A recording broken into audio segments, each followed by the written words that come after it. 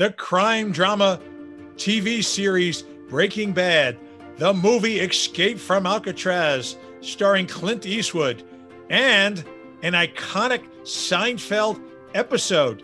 Buckle on up, as we're about to hear from the actor who appeared in all three. Welcome to the Motivation Show podcast, where we interview remarkable world-class experts that help bring out the greatness within you. Top book authors, super successful business people, and outstanding special guests that will motivate and inspire you with their incredible, uplifting stories and life-changing tips and strategies. Our goal is your success. If you desire more out of life, you've dialed into the right show. So fasten your seatbelts, friends, and let's get ready for some high-octane motivation. Now, your host, the mayor of motivation, Eli Marcus. Our guest on the Motivation Show today has appeared in 184 movies and TV shows. That is insane. He has done it all in Hollywood, including appearing in Escape from Alcatraz with Clint Eastwood, to appearing in Breaking Bad. And then there was that iconic Seinfeld episode in which he was the unforgettable classic main character. So I want to welcome to the Motivation Show, Larry Hankin. How you doing, Eli?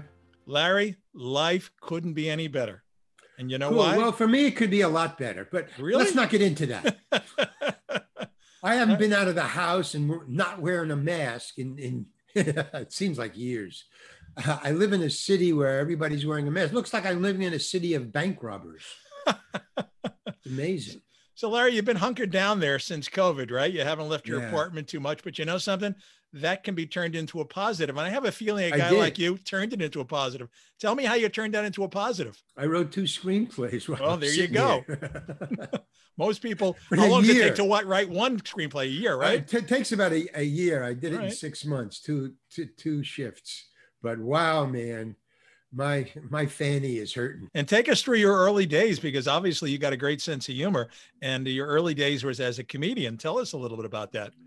Oh, well, my comedian days, I went to college and I graduated as an industrial designer. I took physics, I took math, I took all that stuff because I wanted to be a good son. It's a perfect segue into being a comic. There you go. Well, it was the rebellion, but I went all the way through college, 5 years. It was a 5-year course. But I got a degree in industrial design. And then after that, I said, okay, I did my stuff for my parents.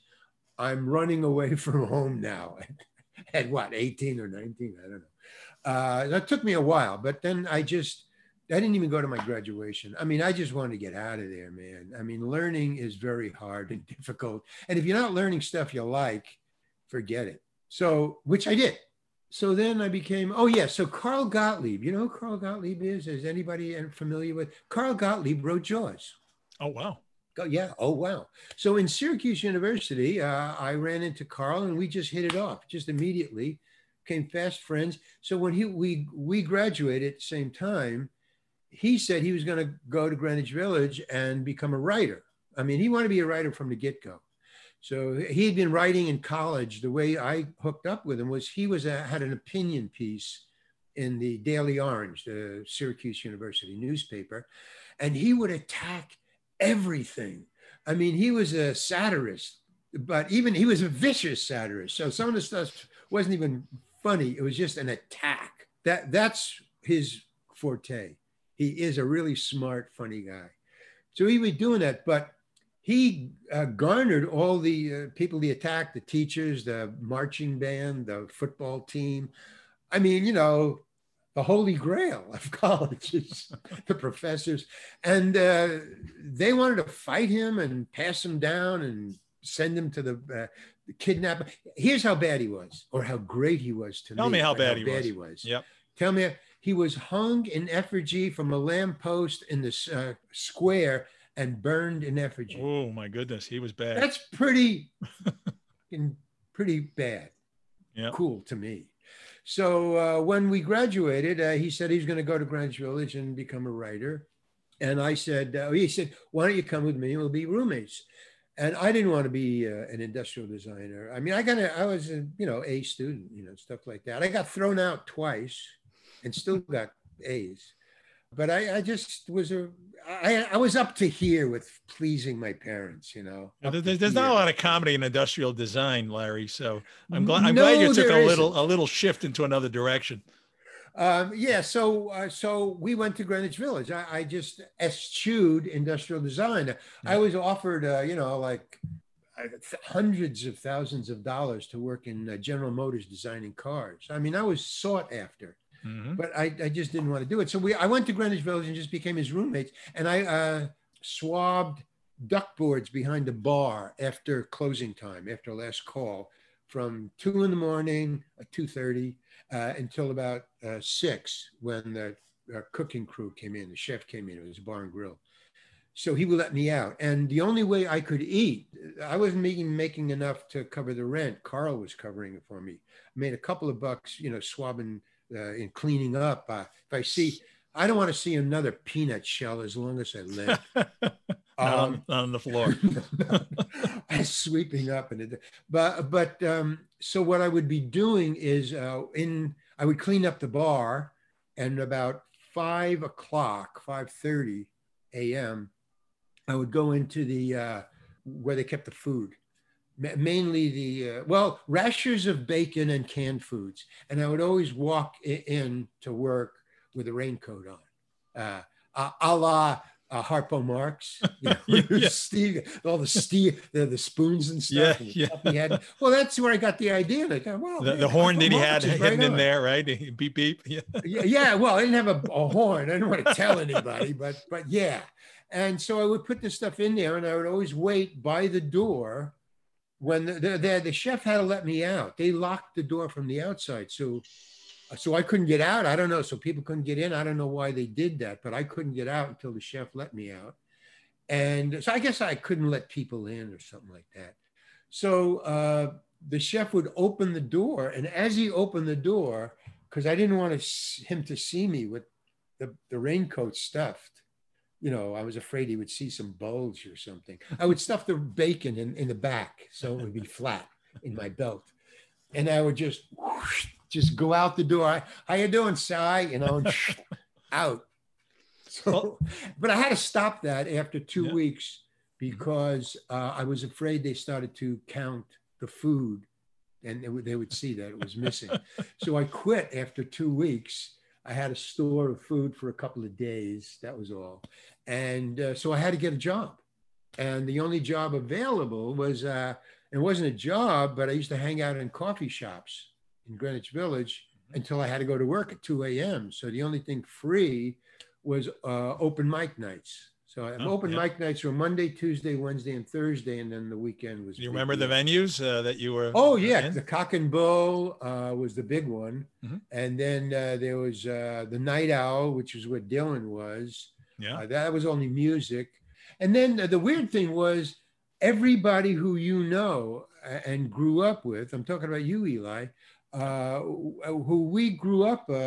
And sang the songs and were everybody played the Village, was there. Right? Everybody, was there while I was there. Yeah, Joan Baez, Dylan, all of them. Yeah, Dylan. Yeah, Frank Zappa. I used to on my sometimes about 10 o'clock before going to the bar or going to an open mic night, or if there wasn't one, I would just right across the street from Cock and Bull was a theater that was closed. It wasn't used; it was vacant. So Frank Zappa would rent it to rehearse there at night with the Mothers of Invention. And he would just leave the door open. Anybody walking on the street could come in and listen to the rehearsals. And he would just do ragas for most of the rehearsal. He would just play for like 20 minutes, just as long. But I would sit there and listen, and I didn't know, Frank Zappa, who the hell knows Frank Zappa? Oh, wow, that guy, yeah. Or Dylan, I would walk out on Dylan, and then, later I became, holy cow, this guy's a genius. But I used to, because in the beginning he wasn't, well, I didn't think he was a great singer. Everybody else did because of the words, but I wasn't listening. You know, it's amazing, Larry, Brilliant. at the time, you know, some of these people, they're just people, you know, from the present Yeah. time. In retrospect, you look back and like, oh my God, what an iconic Yeah. era. I mean, there'll never be a time like that in Greenwich Village again or any place No, I where was you like, had, yeah. I was thinking like it was like Montmartre during the Impressionist period, where you had Van Gogh and Picasso and all those people hanging out in the coffee houses, and they would sign their check with their names, say someday this will be famous, you'll be rich.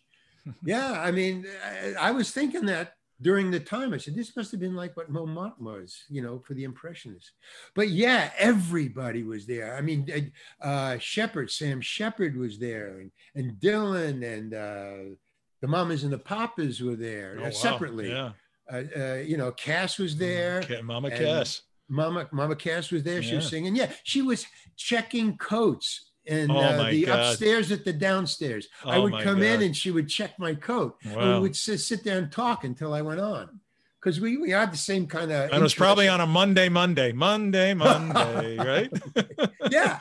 So they were right. Who knew that we were all there together? I mean, you just named them and they were there, So It was an amazing time, but, you just trying to make a living, doing Monday nights.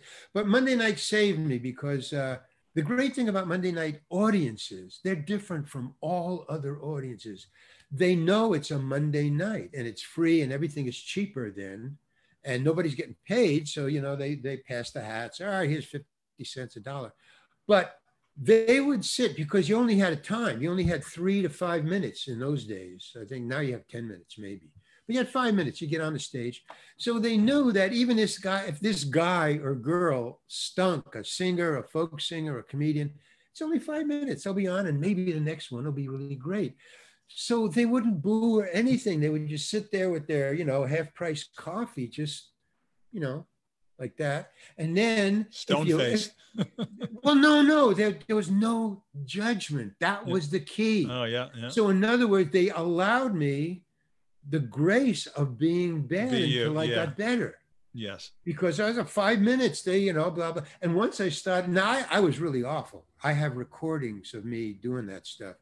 There was no laughter in what I was doing. It was just silliness. But they didn't tear you apart. They let you do what you had to do. No, they just sat there. Wonderful. And they, until the next guy came on.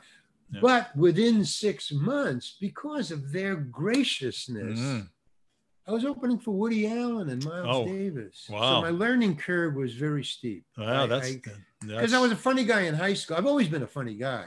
It's just being funny guy for an audience who is sitting there wanting to, and being on stage, and it's formal, it's real. That takes a little learning, Larry, I got to ask you, because you said something that was very profound. You said that you were giving up hundreds of thousands of dollars potentially in your other field. Yeah. And here you are working for Bupkis on a stage, honing your craft. Yeah. Did you, for a minute, regret or think that maybe you made the wrong decision? I never. Once I left and I said, I'm going to Greenwich Village with with Carl Gottlieb, I never thought about industrial design until somebody would bring it up years later. So you were willing to give up a ton of money to go after. I still am. I still do. Gotcha.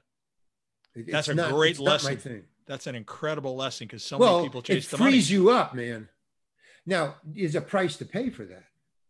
If I, I support myself in this apartment here by my work in show business, which I love, being a funny person and acting and stuff like that.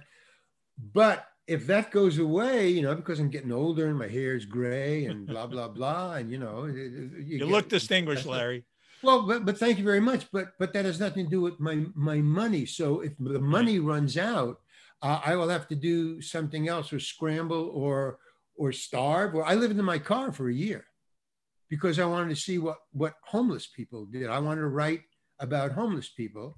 And so I just eschewed my salary to live in a car for a year to see what that was like. And I lived off a little of my savings. But no, I mean, money is not a motivator for me. And I other things are that pay the rent. Look, it's very important to pay the rent. I'm not saying, fuck all. I'm not saying that. I'm saying, do I, and I'm not even saying you, I'm saying me. I only do what I want to do. That's good. That's it. That's the rule for me. I don't know if it'll work for anybody else. It works for me because when I was sitting in my car, living alone, living in my car, when it was raining outside and I was hungry, and the roof is leaking, or this window was broken, and so the wind is coming in, I have no recourse as, this, or why didn't I do that? No, man. You say, yeah, but there's rewards for me doing this. Larry, if Steven Spielberg or George Lucas came up to you with a great role, but it didn't resonate with you, but it paid a fortune, do you take the role? There's a proviso there. That's you don't know what you just asked me, so I'm going to tell you what you just asked me. I'm dyslexic. Okay. Now, I don't know if you know what dyslexic is, but it affects my thinking. And mainly in me, because dyslexia affects different people different ways, it affects my deep memory. So it's very, very, very hard for me to memorize lines. So I can memorize a page. I can memorize 2 pages. But if it's a monologue on 1 page, there's in my contract, it says you have to send me the script as soon as possible. I get it. I'm the first one to get the script. So I have lead time to memorize. So if Francis Ford Coppola comes up to me and says, I'm going to give you $100,000 to do this part, my first question is, how big is the role? That's my first question. If he says, you got a lot of speeches in it, I have to figure, okay, $100,000 to memorize a lead role. That would be like a lead role or a co-star role in a Coppola movie. I would have to figure out, I would read the script, figure out how long it would take me to memorize the entire script, or, for each day and blah, blah, blah, the lead time I would need. And then I would say yes or no. And if I couldn't figure out the lead time, like it would take me, Mr. Coppola, how long do I have to take by the time I get the first script to the time you're going to shoot me? 2 months. I don't think I could do that. I'm sorry, I have to turn it down. Or you give me enough money and I can get a coach maybe, and maybe I could do it in 2 months and I accept it. So my dyslexia is the thing that determines whether I take a role or not. Oh, great answer. And so if I can memorize it in time, if they give me the lead time or enough money to pay a coach to help me, I'll take it. And if not, I don't. And I've done that many, many times in my life. Gotcha. So it's your dyslexia, not your pockets, that will make that determination. And my desire, my passion. And your desire. So you mentioned a pretty iconic person there, Woody Allen, that you opened for him. Tell me a little bit about maybe what you would have picked up or learned from being an opening act for some of those people. Because of my dyslexia as a child, see, I've had it, I was born with it. So I've had it all my life. But when I was born, there was no such thing as dyslexia. There's no such thing as OCD. There's no such thing as a lot of mental, challenges. So I didn't learn I had dyslexia, that it was, this is what this is, and this is what I have, and it's called this, and this is what it does, until I was in my late 20s, early 30s. And even when I found out, I have dyslexia, that's why this happens to me. It wasn't until a couple of more years before I learned what my options were, or how I could get around it or deal with it or cope with it, and learned that. So late in life that I started to realize what my challenges really were. By then, I kind of was solidified in my life choices. I mean, when you're 36, there's not much you can change about your life, but I worked at it really hard because I saw that I was being held back now by this challenge, that my other contemporaries were moving ahead a lot faster and I wasn't keeping up. Did it give you any advantages, you feel, dyslexia? Yeah, creatively. I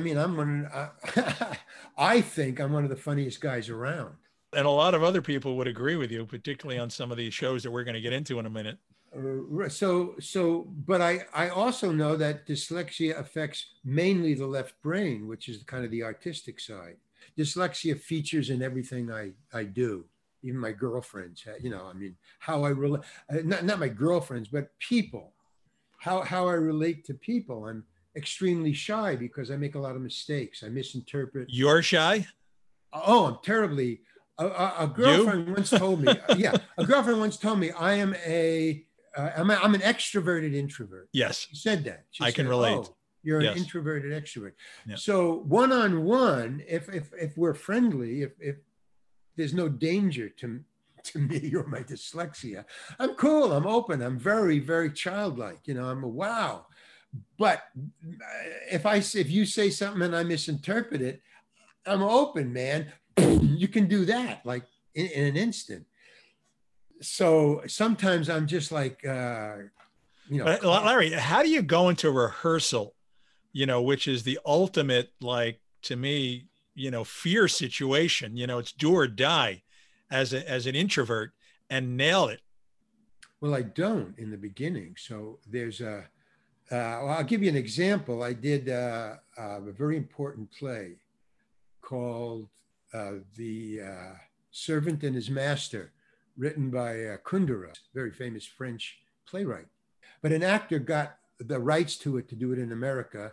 And the premiere opening American play was done in Los Angeles, and I was cast as the co-lead with another actor.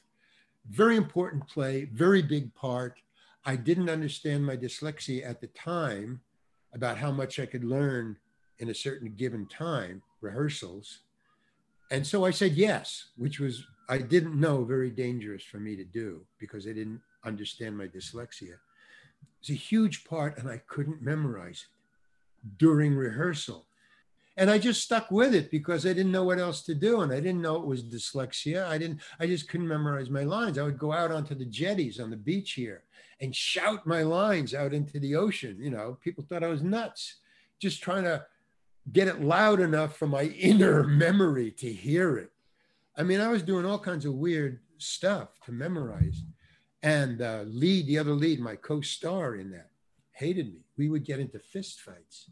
No, I mean, we wouldn't get into the fist fights, but people would hold us back from getting into fist fights. I mean, challenge all, hey, come on, all right, you just. And then when Simon, the director, pulled me aside out of rehearsal, he said, Larry, I want to talk to you. And he would pull me aside, but he shouted at me. So everybody heard it anyway. Just, you've got to learn your lines. This is very important. And I can go on and on for the 2 months that I was in rehearsal. That was when I was young. Yeah. How does a shy guy who has dyslexia decide to do the ultimate challenge, which is to do TV shows, films? Wouldn't it have been easier for you to not do that and not make yourself vulnerable? What inspired you, motivated you, despite your challenges? Fear. Basically, it's fear. And I'll tell you what that is.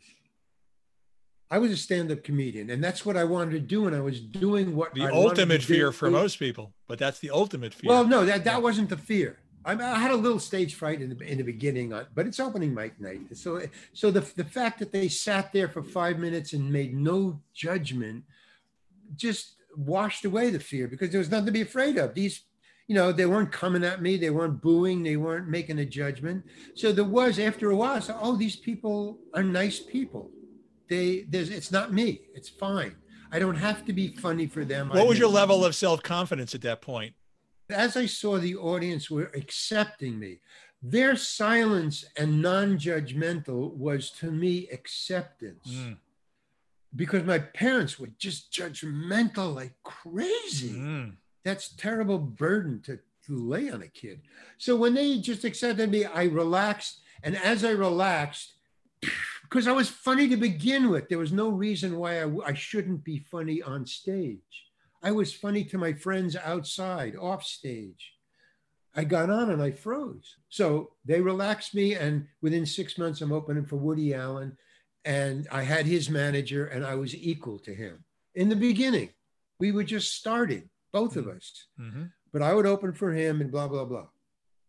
What happened was I started to understand the power of comedy and satire and why I loved being a comedian. And that was because I could attack sacred cows. And the reason I loved attacking sacred cows is that's what got the biggest laughs. If I attacked religion, politics, big laughs. If I talked about my mom at the time, now it's different. I'm talking about then. Mom, family, I got a family, I got a mom. Okay, now you can get into the psychology of families. Now comedians are talking about their families like Sam Levinson used to and Myron Cohn used to, but now they get into it deep where it is satire and it is cutting and it is vicious, you know, but okay, back then. So I got into satire and then I started opening for the big acts where I had really big audiences, not for me, but for the opener, like, for the stars, like Miles Davis. Miles Davis, they loved me. They loved me attacking religion and politics and everything you can't talk about at the right dinner audience, table. right message. Go ahead. Yeah. And then I started opening for the Kingston Trio. And they started coming at me with beer bottles upside down. Get the fuck off the stage and give me the Kingston Trio. Not my audience. Yeah. Yeah. Okay. Yeah, I got it. But too vanilla for you, maybe. The audience. Yeah, or too chocolate for them, you know, or too raspberry or pepper. Yeah, I don't know. But the thing was that it started to get to me. The rioting. There was rioting in the audience because I was opening for rock and roll shows now, Love and Spoonful. And they were the kids. This is college kids, sex, drugs, and rock and roll. That's what I was talking about. They would pull the wooden armrests off of their arena seats and throw them at me. Wow. So, you know, the first 2 or 3 rows would be thrown, and the Love and Spoonful in the audience, in the wings saying, keep going, keep going. They're booing, man. Get off the stage, bring on the Love and Spoonful. No, they wanted a riot. They wanted the publicity. So they would say, no, stay up there. And cops would come in and pull me off the stage. And right before the cops pulled me off the stage, I saw in the back, because they had the arena lights on all the time, you know, for rock and roll shows, so lights on all the time. I could see in the guys in the back, when these guys in the front, no girls would throw anything. The guys in it ran out of armrests. And the fifth row back was too far to throw. So the guys in the back were pulling off their armrests and passing them down. That's how much they hated me. What did that do to your psyche? Oh, I loved it. Okay. I loved it. I loved it because, wow. And here's the other thing. When I went like this, I said, okay, I'll stop. I don't understand why you kids, this is sex, drugs, rock and roll, and you're college kids, and it's a rock and roll show. Why are you booing me? Is this a sex, drugs? They shut up and listen to me. And as soon as they shut up and listened to me, I said, okay, now I'm going to go back into the act. Okay, so here we go, blah, blah, blah. Boom, boom. And they started throwing me. And that's when the cops came and pulled me off. What did it do to my psyche? I loved it, but I hated it. Not because of rejection, because I knew I was funny, man, by then. I mean, you know, I've been doing it for a year at least in arenas, that I got angry that I wasn't getting my hit. I wasn't getting the endorphins of laughter. They were booing me. I was being cheated out of what I came here to do, make you laugh, and I get off on that. Gotcha. So finally I called my manager. What did I do? I said, hey man, I can't do this anymore. Why not? It's not fun anymore. Again, it's not money. I was getting a lot of money to do that. I said, I can't do this anymore, man. It's just not fun. I was having fun, and these people hate me. Now, this is before Richie Pryor. I was watching Richie Pryor. I was watching Lenny Bruce. I was watching George Carlin, but they weren't really famous, and they were getting the same crap I was getting, but they were in it for the laughs and the fun and the money, and I was in it just for the laughs and the fun. So that's like, you got to think about that. So that's what kept them going. I want this paycheck. I'm staying here. Whatever, whatever it was. So I called him and he said, my agent said, all right, well, it was Woody. It was Woody's manager. So, I mean, he knows comedy. He said, well, look, why don't you go join Second City? They're doing what Lenny is doing and Pryor is doing and Carl is doing, but they own the theater. So join them. So I auditioned, and that got me into acting. And then I was trapped into the money game because I was making a lot of money and I forgot about show business. Improv was fine. That was because it's still in my head, my stuff, you're improvising. But when you're trapped with money, you start to get an apartment, and you get a car, and then you get better cars because now it's competition about cars. I mean, I would be on TV shows where the stars would gather at the end of each shot, they would talk to each other. So I joined, and I just get in there. And what are they talking about? Oh, I got this new GPS thing, it's blah, blah. No, it's part of the dashboard. We got a new car, and they've got it in the dashboard. The old keeping up with the Joneses, right? You got to keep up with the Joneses. Well, I could. So they would turn to me and they would say, what do you got, Larry? And I'd say, well, I just bought oh, you bought one. And that was the last time they would talk to me. Everybody else had GPS in the dashboard already. And I had bought just a little thing. I mean, come on, man. So, I mean, it's just, just icky. I don't like those people. So, Larry, let's get into the fourth season of Seinfeld, where there's this 2-part episode called The Pilot, where Jerry and George get the green light to produce Jerry, the pilot for the series, based on their, as everybody knows, they're nothing kind of a life. And you end up playing the iconic character, Tom Pepper, who's the actor hired to play Kramer in this pilot of Jerry, right? And so tell us a little bit about that experience, which went on to become one of the best viewed episodes in television history. I didn't know that. I don't know that. Is that true? Well, it certainly had, I think at the time, about 30 something million viewers. At the time. That, right. Yeah. I guess so. Yeah. Well, I mean, people know me as Tom Pepper and stuff, but again, man, he wasn't iconic when I was doing it. I don't even know what that, I didn't know that word existed around me or what I play.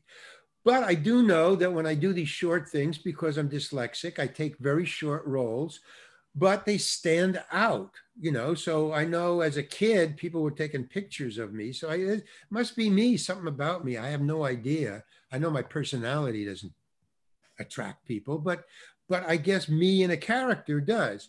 So there was no big deal. They weren't that, they were. I just went in because I liked the role. The role was really good. And one of the things about getting the role that I really thought was really brilliant on the production end was when they said, well, first of all, I knew Michael Richards years before he did Seinfeld. Played Kramer famously, of course. Yes. Yeah, because we look alike. We look like brothers. So we were always being cast we would always be auditioning for the same thing. So we would start seeing one another. So we would talk and, hey, blah, blah, blah, blah. And then finally we were cast as brothers in a restaurant sitcom. I forgot what it was. Well, we robbed the place. We played two gangsters who robbed the place. And so we became friends over that, although we have totally different ideas of what's funny. Because in the sitcom, there's a thing where we're escaping and we're driving in a truck. We're driving in a flatbed truck away. But it's just a studio shot, in the cab, with a green screen behind him. So he's driving and we have this dialogue. And the dialogue is funny, humorous. It's Seinfeld. But he wanted to do it one way and I wanted to do it another way. He wants to do it over the top and I want to do it, I go under, he goes over. So it was a weird argument we were having while we were rehearsing, privately we would talk and we would argue. And I would love to have a recording of that argument that we would argue about what's funny and what's not, about two guys who are really funny, but on totally different ends. So when it got to shooting the scene, we got really mad at one another. No, that's not funny. Let me say this and then you say that. Why don't you do this? And it was, come on, man.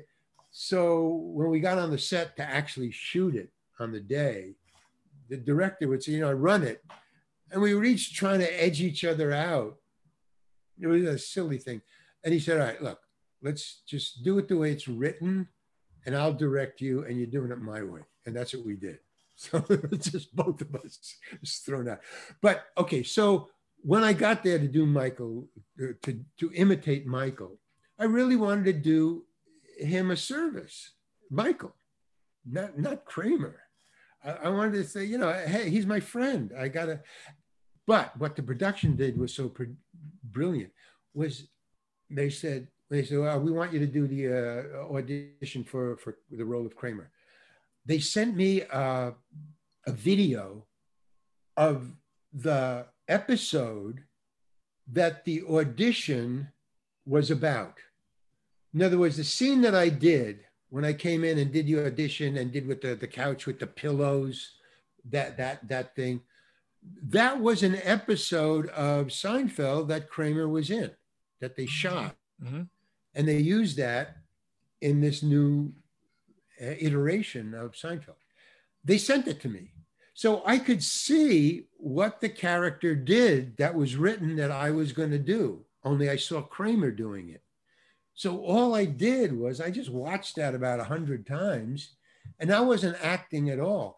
I was aping exactly what Kramer was doing. It was just visual memory. That was which was not an easy thing to do, because Kramer's kind of a one of a kind. So even to try to do what a one of a kind, quirky kind of guy, and you got the mannerisms down. You got them down. Well, but that's what makes it easier. I don't know if I could do you that way, because you're not that. I'm not quirky. I'm not quirky enough. Exactly. But you don't see me off camera. You know, you might like I could never play this guy, Eli Marcus. Well, it doesn't really matter. You're not quirky enough for me to do. I mean, right now, I could tell you when I was a friend of Michael, if you asked me to just imitate Michael, I could imitate him. He's kind of that way, but quieter. Yeah. Off stage. Yeah. But he's still quirky, and some people you can pick up like that. Some politicians, you know, have a lot of, well, like look, Trump. Okay. Now, all the late night comedians are doing Trump. They stink. They can't do him. But every once in a while, somebody can do Trump, but it's rare because he's really hard. Because his hands are mechanisms, you know, but hold it right there. But it's his hands. I don't know what this is all about. I can cartoon him. So it depends on the person's quirkiness. And so I latched onto his quirkiness from the video, and that's all I gave them. And I was hired because of that. But when I was auditioning, you know, you have 10 people auditioning. Nobody looked like Kramer. Nobody was coming in and out of the door. I hated that. They would say, come in the door. Larry David would say that to me. I didn't know who he was, but I was auditioning. Okay, then I would go blah, blah, blah, blah, blah, pillows. And then it was, all right, thank you very much. You know, and I'm just about to leave. And there's one guy in the end, Larry David, who I didn't know who he was. Bald guy at the end with glasses. He would say, go in and out of the door like Kramer. And I auditioned 5 times for that. Nobody looked like him. Nobody came in and out of the door. Because he would sit out there, you know. And when I went out the door, you go out the door into the waiting room where all those rest of the people are auditioning, you know. And I would, you know, look around, hi, and then I would go in like Kramer. But when I was sitting out there and people were auditioning, nobody came in and out of the door. So I was the only one. Yep. But I had to audition 5 times. So I was going to PO'd and I was going to hit him. I really was. I was going to hit him. Can I ask you a question, Larry? You go into an audition, right? The average person going into an audition, I would think to them, it's almost like a do or die situation. Do you have the tension that the average actor has? I get nervous because I want to do my best. If you don't get the role, you know, it's not the end of the world. You tell me. I go in and I got it and they say, thank you very much. We'll get in touch. After 3 days, if you know, you don't get the call, I just dump it and I go on. Okay. However, I always call and say, when is the show that I auditioned for? I don't know how I say it, but what I mean is, when is the show that I auditioned for going to be on? And then I watch it. And then I watch it and I see who got the part. And then I sit there and I go, no, they didn't hire me and he got it. What the? I mean, and then for like maybe not 5 possible. minutes. Yeah, Not 5 me. minutes, I get like weird. I'm going to ask you an unfair question because we're getting to the end of the show, but I got to squeeze this in because you were in this incredible film, Escape from Alcatraz. I got to ask you about your experience with Clint Eastwood. We don't have a lot of time, but please give us some insight into that. How was it like working with him? Well, he's a worker. I mean, what I learned from him is just do the work. And he works, and I was working Get it done. with, get it done. Yeah. He's very serious. He's got a lot of, because he wanted to be a director. He's always wanted to be a director. Yeah. And the director that he learned from was Don Siegel, who was directing Escape from Alcatraz. So I got to see how Clint Eastwood works with a director. I mean, he's such a big star. You work with him. You don't tell him what to do. You discuss things. Were you in awe at all when you're in a role with someone that big? No. I'm in awe for a couple of seconds or maybe a day. But you outgrow it, man. I mean, What tip can you give the average person in terms of turning off that fear? Make friends real fast. That's what got me through Alcatraz. Clint Eastwood likes he likes workers. He likes sincere work.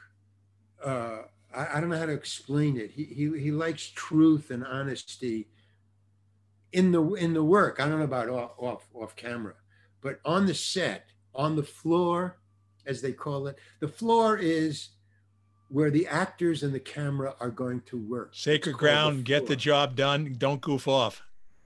Exactly. And he's all business, but he's a very funny guy. Like, here's a piece of trivia. Clint Eastwood is a savant of Lear's limericks. He has in his head thousands of Lear, there once was a girl from blah, blah, from Nantucket, Yeah. He has thousands of them in. But to answer your question about, the fear of and the awe, is Don Siegel is not like him at all. Don Siegel was like my grandfather, like a good great grandfather. And he treated me like a grandson, Don Siegel, because I was so naive. I would keep on asking. It was the first big movie I'd ever done. So I was a naive kid. I was right out of improvisation and stand-up. So he would just, well, go over there and stand over there. And why? Well, I need somebody in the shot. So he would just use me as just like an extra. A prop.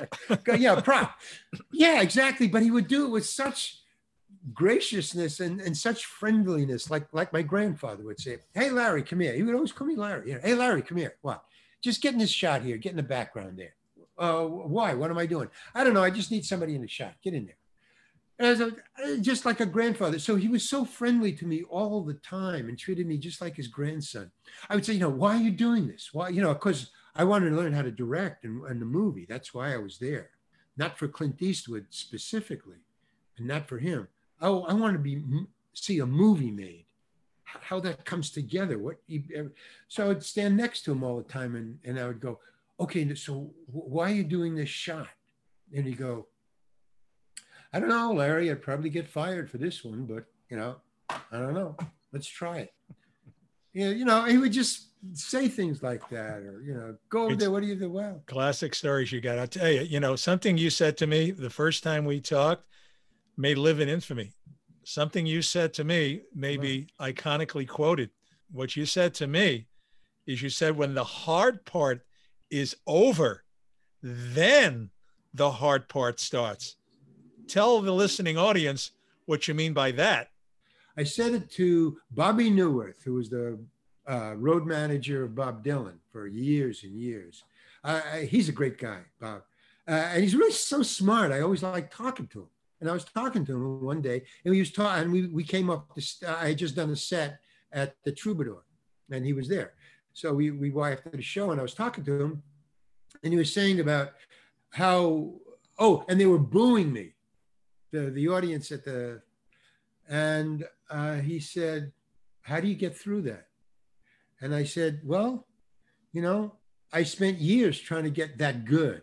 because I had been around for a while by the time I got to the Troubadour. But they didn't like it anyway. So, some audiences. And I said, well, I had tried for years to get that good. And then they come in. So the hard part is over and you get up on stage and now comes the hard part. You got to deal with that. And it's not just once, it's twice. So I was talking, I've had a lot of booze, man. So the hard part's over, now comes up, because everything that you want to do takes work. It's called process, but I call it the hard part. But basically it's just process. To be a comedian is one thing to make you laugh if we're hanging around having beers.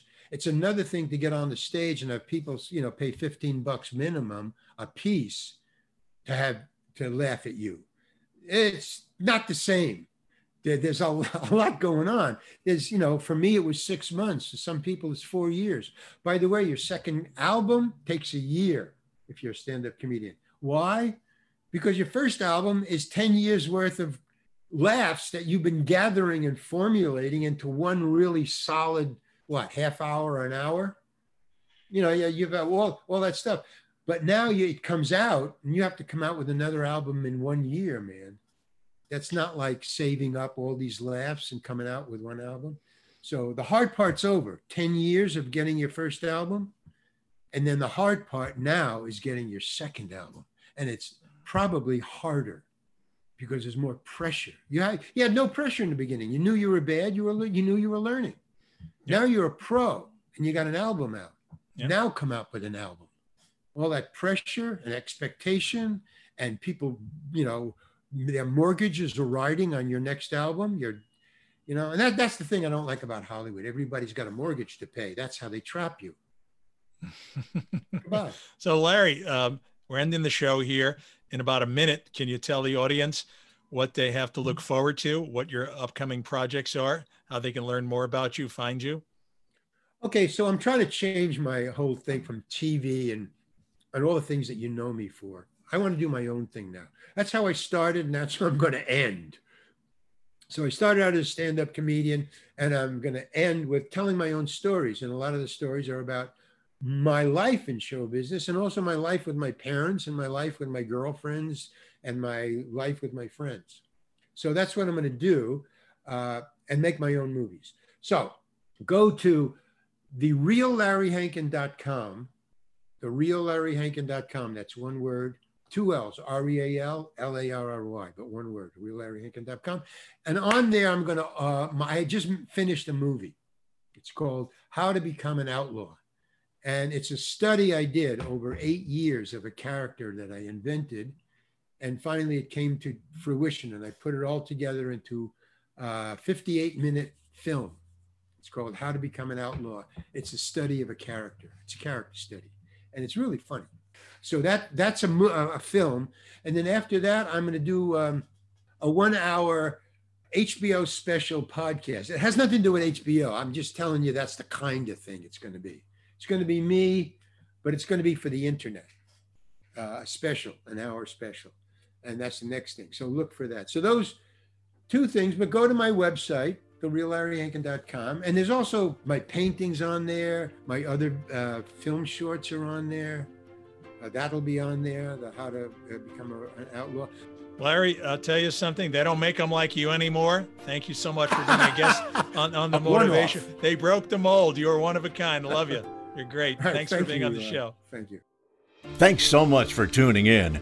We love our listeners, and we believe you have greatness within you. If you like The Motivation Show, we appreciate you subscribing, rating, and reviewing us. Check out EliMarcusSuccess.com to hear more inspiring shows and to read our motivational blog. That's EliMarcusSuccess.com.